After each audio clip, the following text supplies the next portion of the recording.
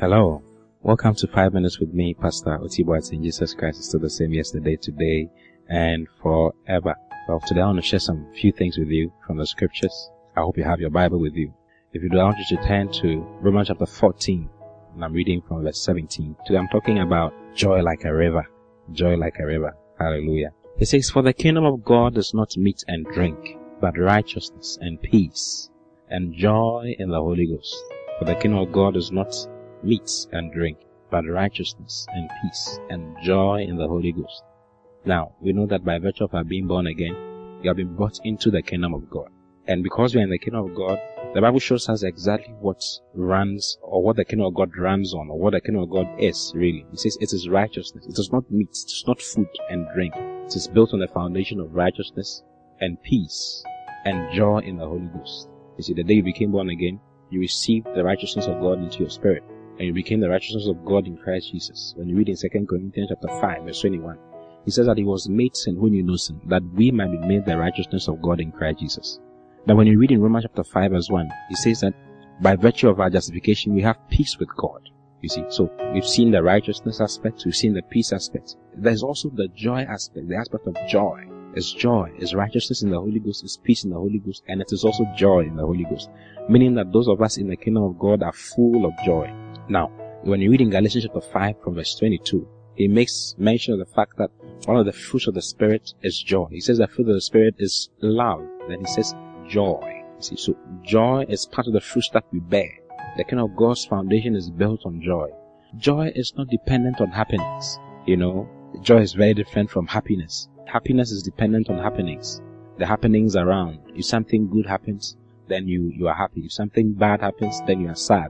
But joy is not like that. Joy is something of the Spirit. It's a quality of the Spirit. It's a fruit of the Spirit that bubbles out from your spirit no matter what is happening around you. Hallelujah. Go to 1 Thessalonians chapter 5 verse 16. I think you should see this one. He says to rejoice evermore. That's what the verse says. Rejoice evermore. In other words, be full of joy every day of your life.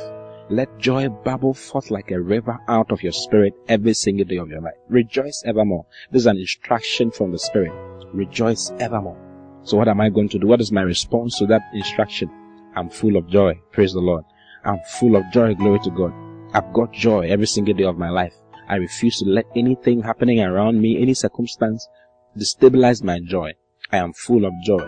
Joy flows out of my spirit like a river. No matter what is happening to you, your duty, your responsibility, your response to the ability of God in you is to respond according to joy, to respond in a joyful way. It says to rejoice evermore, to be excited evermore, to be excited every day of your life. Hallelujah. I see you walking around full of excitement in the name of the Lord Jesus, because you are full of joy. Now, when you read in James chapter 1, verse 2, let's read from verse 1. It's so nice from verse 1.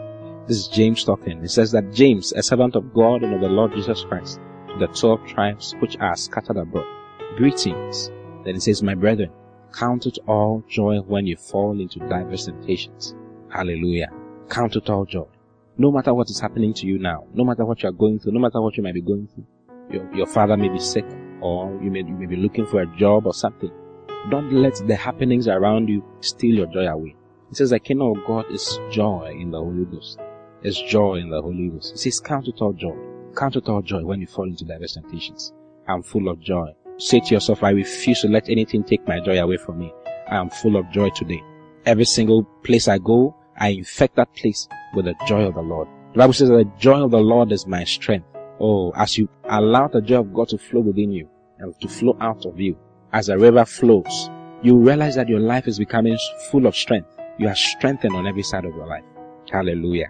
No matter what, allow the joy of God to flow within you and flow out of you in Jesus' mighty name. I love you very much. God bless you. I'll see you again tomorrow.